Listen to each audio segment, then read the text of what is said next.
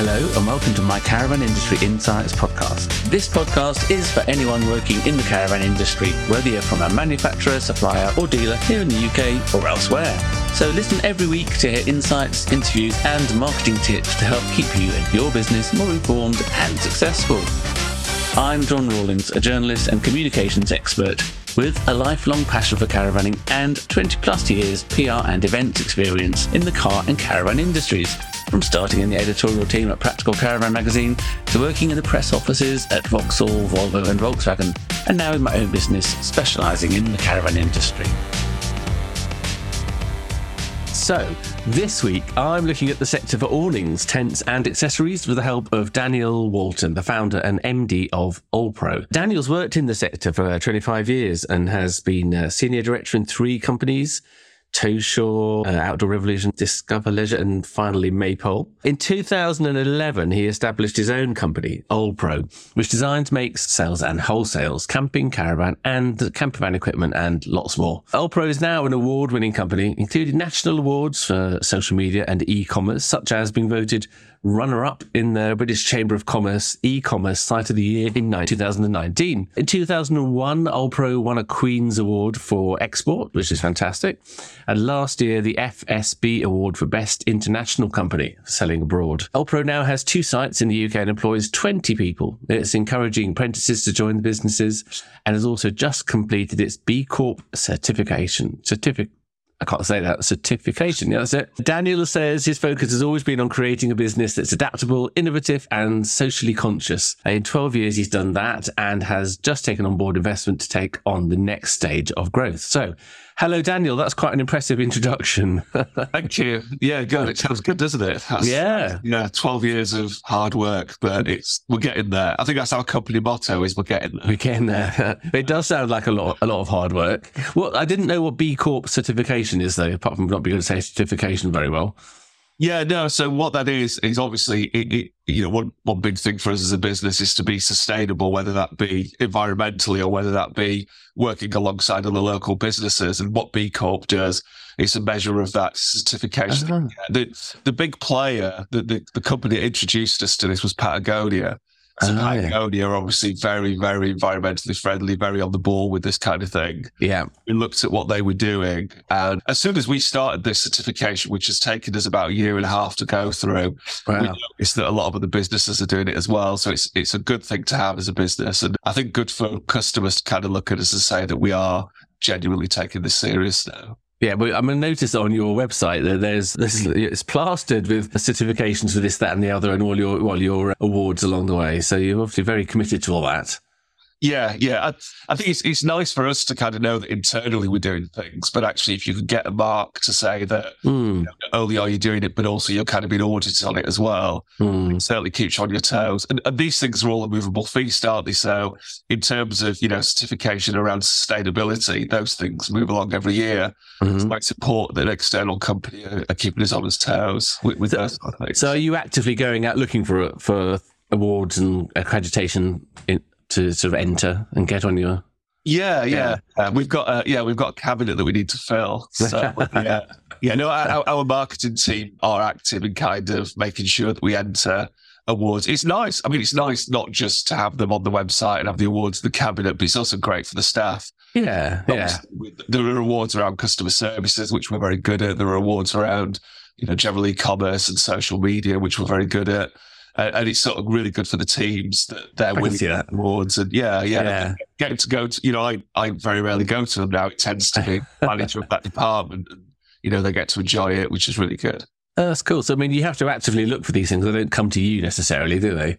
No. I think if they come to you, you tend to worry, actually. They tend to be the ones we have to pay to enter. So that's true. Very wary of those. Yeah. Yes, I did one of those once. And I was shortlisted for an award. And I was really chuffed. And then they said there was an opportunity award ceremony and it was like £250 a ticket. And I thought, so you shortlisted me in order to raise some revenue. Disappointing. Never mind. So tell me about your background. I got a bit confused there. Did Towshore become Outdoor Revolution? Or are those the 3 people you moved between? No, so what it was is I was never a director at Tosha. So I was a director at Outdoor Revolution, at Discover Leisure, and at Maypole, but not at Tosha. So yes, so when I left the university, I went to work for lastminute.com. So nothing to do with this industry, but all to do with travel. Right. Interestingly, I spent a lot of time at Last Minute trying to get people to leave the country and not think about camping. And then as soon as I left there and went to Tosha, I was like, don't go on a plane, definitely stay as a country and enjoy camping. Yeah, I'm from Sheffield, so Tosha is, the mammoth company that, alongside obviously CCC, which became Go Outdoors in Sheffield. Mm-hmm, mm-hmm. And I was very lucky to obviously grow up in Sheffield, right at the edge of the Peak District. My uncle owned a climbing shop, a skiing and climbing shop. So I was kind of around all this stuff pretty early on, I would say. Right, big influence on you. Yeah, definitely. And then Tosha was a company that I was aware of and got to work there, opened up the shop down in Southampton, the one at Birmingham as well. Mm-hmm. That was kind of my entry into retail, really, I would say. Well, okay. Really enjoyable time. And then from there, I moved on to Blue Diamond, which is most people know as Outdoor Revolution. Oh, okay. We obviously now make a lot of tents and awnings. Yeah. I was involved with working with, it was a very small team at the time, mm-hmm. but working there on obviously designing with the team and going out and selling it. It was my first sales job, so my first time out on the road. And the first time I got to see a lot of the retailers as well, which was interesting. And sort of got to experience the industry on a much wider scale. Mm-hmm, mm-hmm. And then my next move was to Discover Leisure. And many people will remember Discover, but probably not in a great way. But for me, it was a really enjoyable time. It was a good place to work. I got to meet lots of people who are now very good friends. But obviously Discover Leisure didn't do a great deal of good for the industry. That they bought the old Barron's sites, mm-hmm. the old Barron's, Caravellas, Mendip, and the Outdoor Group as well, which kind of, was Tyneside, Caravans and Anson Dorset. And I think at our kind of peak of those 2 years that I was there, we had 16, 17 branches, all selling caravans. And I was just in charge of the buying for the retail store. So I looked after the managers there. Right. And looked after the buying. So again, it was an amazing experience for me. I was very lucky, really. But Discover Leisure wasn't long for this world for whatever reasons. Yeah. And then finally moved on to Maypole. So Maypole, again, a great business, good family-run business, been there since the 60s. Will be there for many, many more years, I'm sure. Really concentrated on making the bits of metal that go between cars and caravans, mm-hmm. any kind of associated electrical bits and pieces around that. Mm-hmm. For me, it was a good move at the time from a career perspective, and particularly because Discover was going where it was going, but actually it wasn't what I wanted to do. I've always been more interested in designing and making canvas and being in that world. And after a couple of years at Maypole, and kind of realizing that what we were talking about every week was, wiring harnesses and tow balls and things. I just thought this isn't for me. And I also think as well, John, to be fair, I think you get to a point where you think, I'm not a very good employee. I've got my own ideas. I want to go and do my own thing. And I spent a lot of time doodling. And I suddenly thought, actually, I think this doodling is kind of going to lead to something, something of my own. So that was it. That was where OLPRO was born, I think, off the back of that. Yeah. So I can see why you wanted to start. How did you get the name? It stands for something, doesn't it? It does. Outdoor Leisure Products. Outdoor Leisure Products, am I right? Absolutely. Brownie points for me. So, I was told by somebody, I can't remember who now, but you should take what you do and concertina it into the smallest possible word you can. And that's what we did. So it makes a new word. And obviously from an IP perspective, it's good because you're not likely to fall foul of, copying anybody else's name. Yeah. So it was something that was available from us from a web domain point of view, which in 2011 was obviously becoming very important. Yeah, it's a nice short for URLs and web addresses, isn't it? Having started a company called Rawlings Communications, which is far too long, another time I would take your advice and go for something really short and brief. But how did you get started then into a market with such big, well-established brands? Yeah, no, it was daunting in hindsight. Sorry, I think back then, as soon as you decide you're going to leave a business, and lots of us have done it, and I know this is, most people will have felt exactly the same as this. You've got that kind of bravado of, what could possibly go wrong? I've been involved in this industry at this point for 11 years. I know lots of people. Yeah. I'm sure there'll be lots of support out there, and this is going to be great. Before long, I'm going to have this huge company and be really successful. What happened was not like that whatsoever. I spent probably about 3 or 4 years just, like I say, looking at Excel, picking up the phone, trying to talk to people, not talking to very many people, to be fair. Not many people really wanted to talk to us, were very interested in doing back in the beginning. But I had one real kind of stroke of luck, I guess, in that when I was at Maypole, we worked with a company called Ferrari Piston Services, FPS, and they were a distributor for Maypole. And they were interested in getting into the outdoor leisure world and sort of selling camping equipment. So they approached me when we first started and said, look, we'd love to distribute your products for you. So immediately we had a distributor who went all the things off. We were bringing them in, and we were designing them, bringing them in, selling them to FPS, and they were distributing them for us. So we had somebody that was taking the product and selling it, which was great. And without that start, I think it would have been very, very difficult because as you say, John, the market was very crowded. I mean, interestingly, we really found this, I would say, around 2015. The number of outdoor leisure shops and, people selling camping equipment was on the demise. There were less and less of them out there. All right. I always remember being at Outdoor Revolution and going to places like Warrington, and I'd spent 3 or 4 days there. There were that many camping shops. Oh, right. Whereas by 2015, lots of these places were closing down. A lot of people had moved online. Obviously, that's when I see. Kind of really moved to. Yeah. Obviously, big multinational brands, stores, really good shops like Go Outdoors and places like that were opening up, further afield. But that was affecting smaller independents. It meant the number of people we had the opportunity to sell to was diminishing. At the same time that, other big brands that I guess to some degree we would compete with, the likes of Van Gogh and Outwell and Coleman and stuff, we're doing really good stuff. So, it was difficult for us to put a brand next to theirs in fewer shops. So, it was difficult. And definitely from my point of view, I think I'd kind of missed that point when we first set out. Was what I think is in Dragon's Den, they always say, a product should be launched to kind of solve a problem. And I think as a brand, the UK wasn't necessarily looking for another camping brand at the time. Yeah. And like I said, retail was changing. But I think that changed for us over those first few years because what we allowed ourselves to do is just become really innovative and look at, different types of products and do them in different ways. And I think that kind of initial hardship and difficulty, sort of stood us in really good stead later on. So, So how have you made yourself stand out?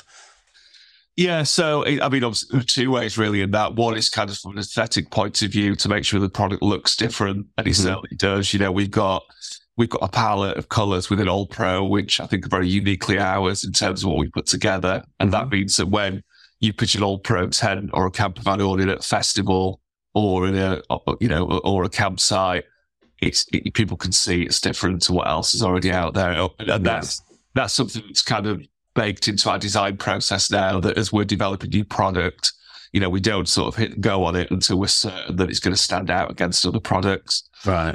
And then also just obviously making sure the product that we design is different, that has different features to it.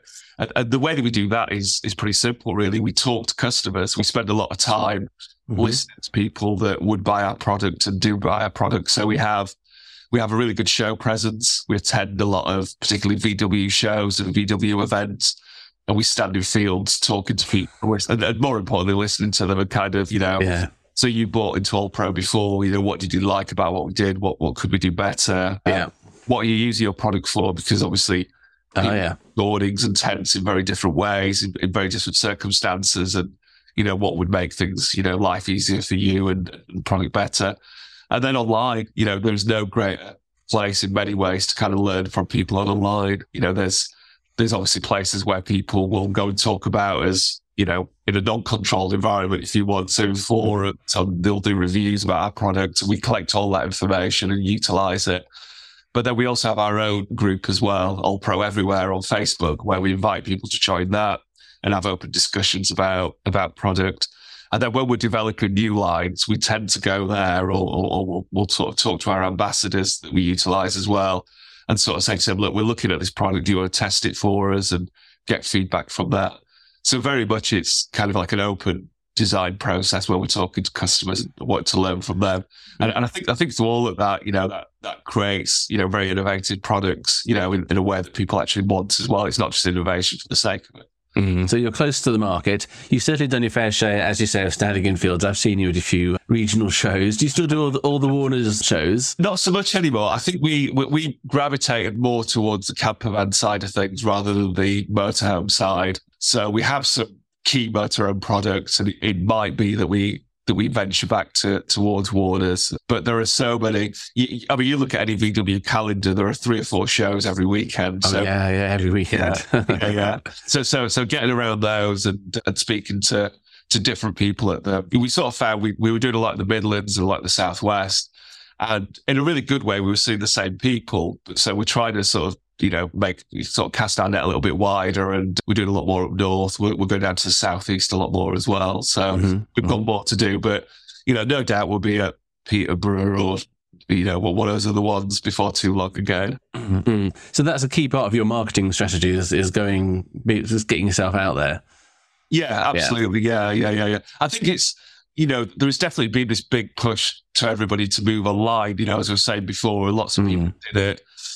Sort of between 2010 and 2015, and we saw a big drive towards people either selling on marketplaces like Amazon and eBay or selling it with their own website.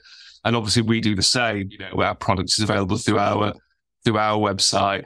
But I think it's too easy just to do that. I think you've still got to have a physical presence of some kind where people can see product, you can talk to people. And there's also, it helps to build trust as well. The fact that, you're not a faceless organisation or a faceless company that aren't willing to particularly as a relatively new brand. I mean, I know you're quite established now, but at the beginning, that must have been really important. Yeah, massively. Yeah. And, I mean, thinking about shows and the way they've changed. So, take the NEC, where obviously we were there a couple of weeks ago. Yeah. Take the big outdoor shows that we go to. I remember the first time doing those, and people would always question who we were and where we came from. And obviously having an ambiguous name like OLPRO, kind of, I think people kind of, have you come from somewhere else? Did you used to do something else? Are you not a camping brand or whatever? But nowadays we go to a lot of these shows and people immediately know who we are, which is a great trust building thing. And people will recognize certain members of the team. They'll have met them at events or see them on videos and things. Which that's nice. Yeah. It's really nice. Yeah. Really good. Yeah, you've spread the word successfully. And that's all through your marketing. And what sort of a PR have you done as well? PR is really important to us. I think just, there's no point doing something and not telling people about it, whether it be winning an award, whether it, we've just taken on some investment, for example. So getting to, inform people about that and what that means for us as a business, doing things like the events that we do, anything that we do, we will sort of PR the hell out of it to make sure that people are very aware of what we're up to. Yeah, that's what I like to hear. Well, I think also, well, John, it's an industry where I think a lot does happen. But actually, when you read a lot of the magazines, no disrespect to them, they all try their hardest, but sometimes it's very often just the same news. So-and-so releases a new product. Yeah. That's great. But actually, we want to know what other people are doing and sort of, how people are utilising things in certain ways. I think that's a positive thing. So first of all, how was the NEC for you? It was obviously successful. Are you noticing any particular trends? There's obviously been a big rise in the number of camper vans, and the February show in particular has big focus on camper vans, doesn't it, and outdoorsy stuff? It was very good. I think the NEC's got to a really interesting point now, in the sense that obviously it's always a busy show. There is no doubt that people, whether it be the February or the October one, it sells out. I think that it's got quite an interesting juncture in the sense of we go there, we show camper van awnings. So we are probably appealing to, 110,000 people that come through the door. We're probably appealing to 10% of those people, maybe a little bit more than that.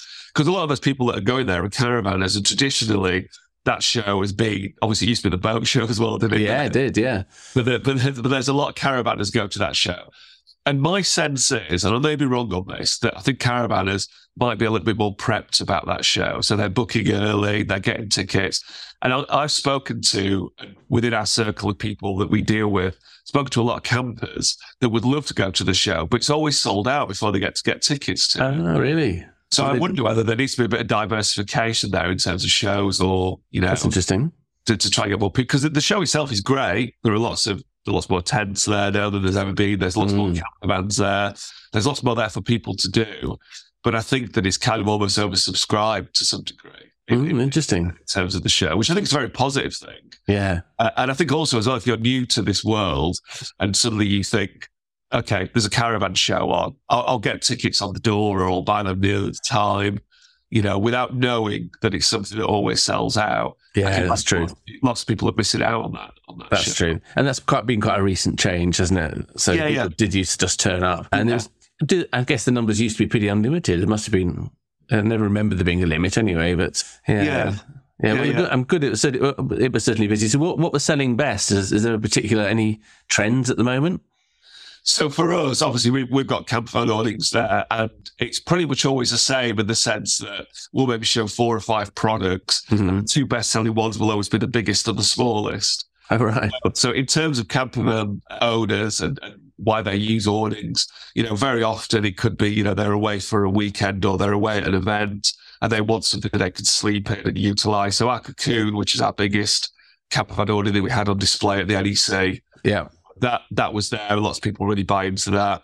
And then you've also got people that they're going to pop up somewhere for a night. They just want to stay out. That they just want something to put tables and chairs in, for example. So the Uno, which is the smallest campervan awning, people will go for that as well. And then you get lots of people who will buy the 2 because obviously they want something for kind of longer days, something for shorter stays. Yeah. No. So it tends to be that people gravitate towards the biggest or the smallest, which we tend to find. Funny. Yeah. I'm just looking at your website. I can see the Cocoon. I like the orange or the blue, orange and blue. That's cool. We should say that because at the moment we are fully out of stock of all orange. It's all coming next month. Is it? So it was the first stand that we've ever had where we had no orange on it. It was one of the most asked questions, where is orange? So yeah, loads of people say to us, and people that are particularly looking for an orange awning will come to us and say, I bet you don't sell very many of those, do you? It's always our most popular stuff. I think, other brands do really good stuff, but for us, people come to us because it's different and it stands out. And that's, the reason why I think orange just sells so well. Yeah, you seem to use orange quite a lot in various awnings I can see here. Yeah, very much. So you've not gone into the caravan awning side of things much. So you've got porch awnings, or yeah, we've got a few. So we did the. To be fair, actually, again, when we started doing a few caravan awnings, we said, if we're going to do something that stands out, if it's different, if it's different to the good stuff that's out there, and so we did it, and we always sell out. We sell out very, very quickly. So we've got the View, which we do 2 sizes. And then we've got the View Lights, which are the porches. And good name. The View Lights are new this year. The View's a product that we've done now for about 4 or 5 years. We just never keep it in stock. Whenever we bring it in, it sells out. And it's a really adaptable caravan awning that people, it's all in one. So you get the awning, you get the porch with it. You can take the side porch off or leave it on. Okay. It's a really nice product. But again, something that we wanted to create and not be like everybody else. Cool. And I like the sun canopies as well. Yeah. Again, we get lots of people coming to us saying, do you do sun canopies without the little tassels on the sides of them? And we're like, no, because that's what we do. Because there are lots of sun canopies out there without those on, but we do those and we stand out, and we're very happy to be different to other people. Yeah, good for you. So the last couple of years probably been a bit challenging for you, I expect, but with COVID, etc., and Brexit, I suppose. How's that all gone for you, and how have you adapted? I think I've learned really one thing over the last few years, and that is that just never expect things to run normal or to be straight or to be as you plan. So like any business, we've got 5-year plans, and we've got everything set out for the next year, what we intend to do. Just expect that things aren't going to work out like that anymore. Yeah. Something will come along and sort of rock the boat. And obviously the big things over the last few years were obviously the country choosing to, vote to leave the EU, which was, for most businesses, unless you're James Dyson, people are going to say it was a very bad idea. And it really did affect us in a really negative way. Yeah. Happened at the beginning of 2020. And then straight off the back of that, we had COVID. At the time that COVID came to be, and I remember the last NEC that we had in 2020, February 2020, where it was a discussion about how it would affect things in China. At that time, we weren't really thinking about how it could potentially affect the UK. I think Italy was starting to get cases. Yes, it was, yeah. It was there first, yeah. Yeah. And I think at that point, it was like, we might not be able to travel to Europe for a bit. And, and then, I do remember being in the car just after work and Boris and Rishi talking about, we're going to close down pubs first and then we're going to close down businesses. And for us, it was, we got to that point where you're allowed out for 30 minutes of the day. And everybody took up running for 30 minutes, didn't every day. And at that time, we had, I think, 6 containers on the water heading towards us, all containing tents and camper van audience, which obviously you could only use if you could go outside for longer than 30 minutes. So we were, at that time, it was like, we're very nervous about this. But I think we'd also were very conscious of the fact that at some point, this wasn't going to last forever.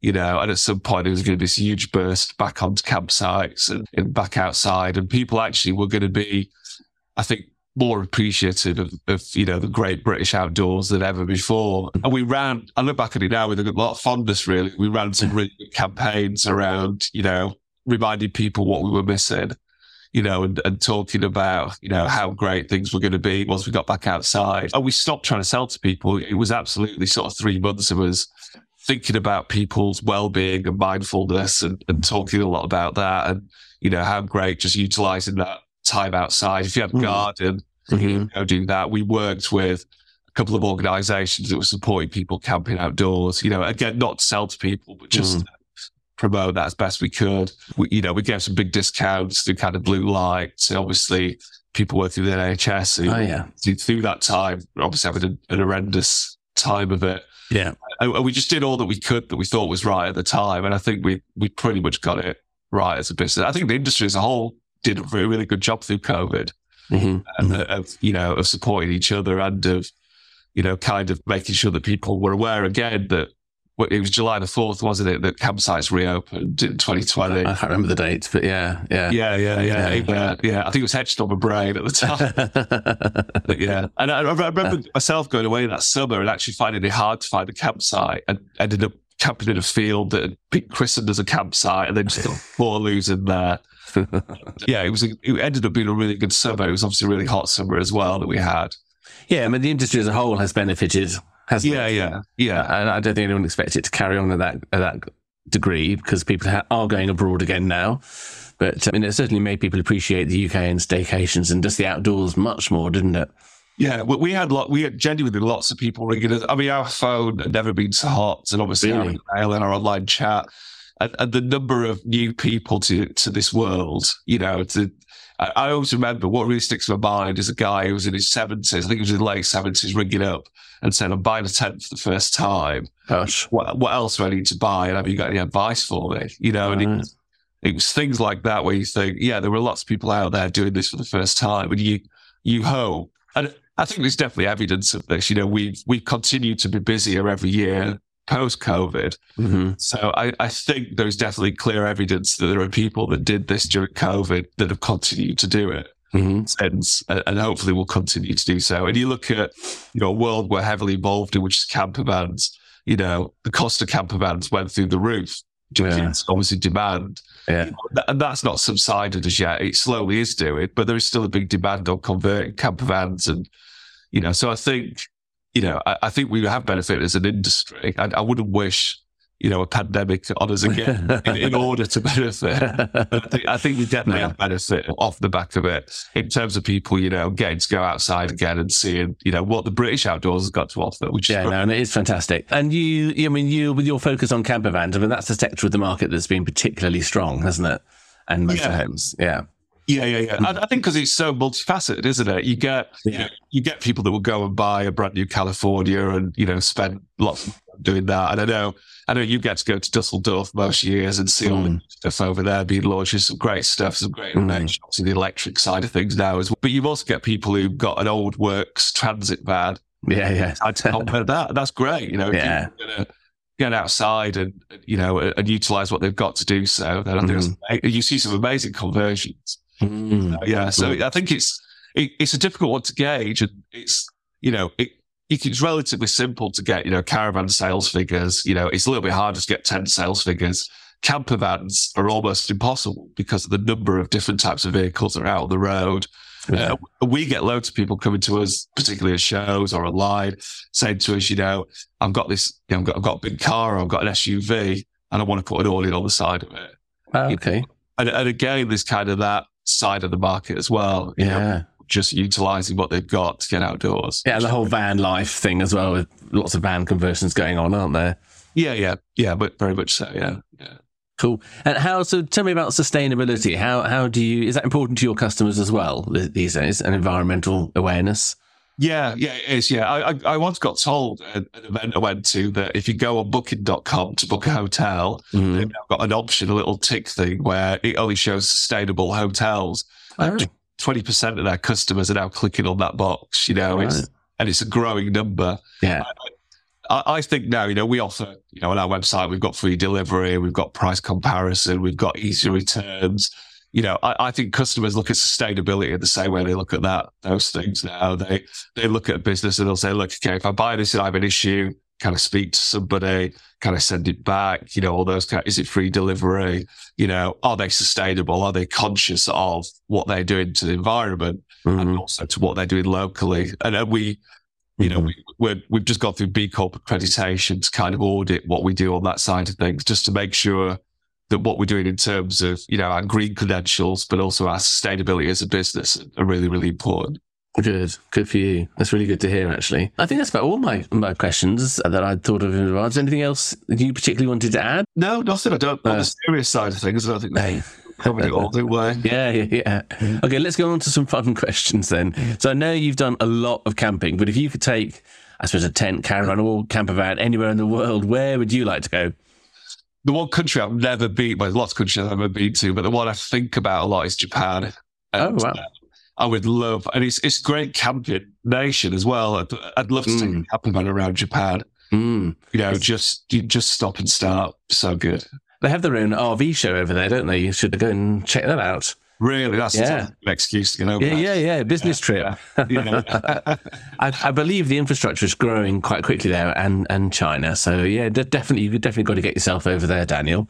Yeah. So caravan, campervan, or motorhome, which would be your favourite for the dream trip? I think I can guess this. Yeah, this is a really honest answer. It is campervan. It's weird actually. I think with campervans, I don't think I really got into them until about sort of 10-ish years ago, and now I wouldn't do anything else. I just think the convenience of You've had a caravan there, haven't you? Yeah, plenty of caravans in the past. Obviously, borrowed motorhomes, used motorhomes before. I'm probably not the best parker in the world. So motorhomes I'm a little bit fearful of motorhomes sometimes. Oh, really? Yeah.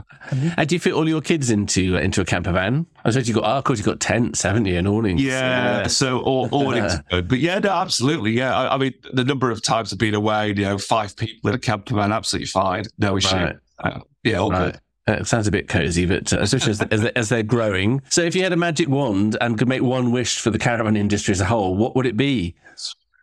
Oh, dear. So I would say, and I think COVID almost did this to some degree as a kind of positive offshoot, that's to make sure that everybody tried camping once in their life. Right. I think if it was almost like national service, like you got to an age and you had to go on a camping or a caravan trip. Yeah. Because obviously I meet lots of people, day to day who say to me, what do you do? And I say, okay, I work for a company, we make tents. And they say, I'd never go camping. I like my hair straighteners and, comment like that. And I always end up saying to them, look, if you just tried it once, you never know. You might really, really, I mean, to me, there was no better sound. So long as it's not the day that you're packing up and moving on, there's no better sound than hearing rain on a tent or rain on canvas in the morning. There's that sound. It's just so cozy. Or, sitting in a tent or in a camper van, watching a film, eating your tea. I think it's amazing. It's such a good life. And lots of people out there that never get to experience that. So, yeah. Do you camp all year round then? Yeah, pretty much. I was in Betsy Cowan in November. I wasn't a camper man, but doing some walking, sort of spent that weekend there. Yeah. 4 days, just obviously out in the day and then on the site in the evening. It was great. Yeah. Yeah, I'm going up there in the summer, actually. Looking forward to that. Yeah, great. Just an amazing place to be, isn't it? Yeah, well, I've not really been. Once, very, very briefly, but the family haven't been. Although, actually, my daughter's going on a geography field trip then next week, I think. So my last question, which is one of my favourites, is if you could invite 3 famous guests, dead or alive, to a barbecue on a campsite, who would you choose? And I'm expecting some interesting answers from you, Daniel, because I know you're very politically. I'm expecting a politician amongst your 3. Do you know what? I was really close to a politician on this. I have thought, and I was really thinking, okay, of all politicians, who would I put in? But I'm gonna move away from that. I'm gonna go for it. Because I was thinking, okay, so on a campsite, you're around a campfire. What do you want? So you want all that, as I think, funny. Yeah, me too.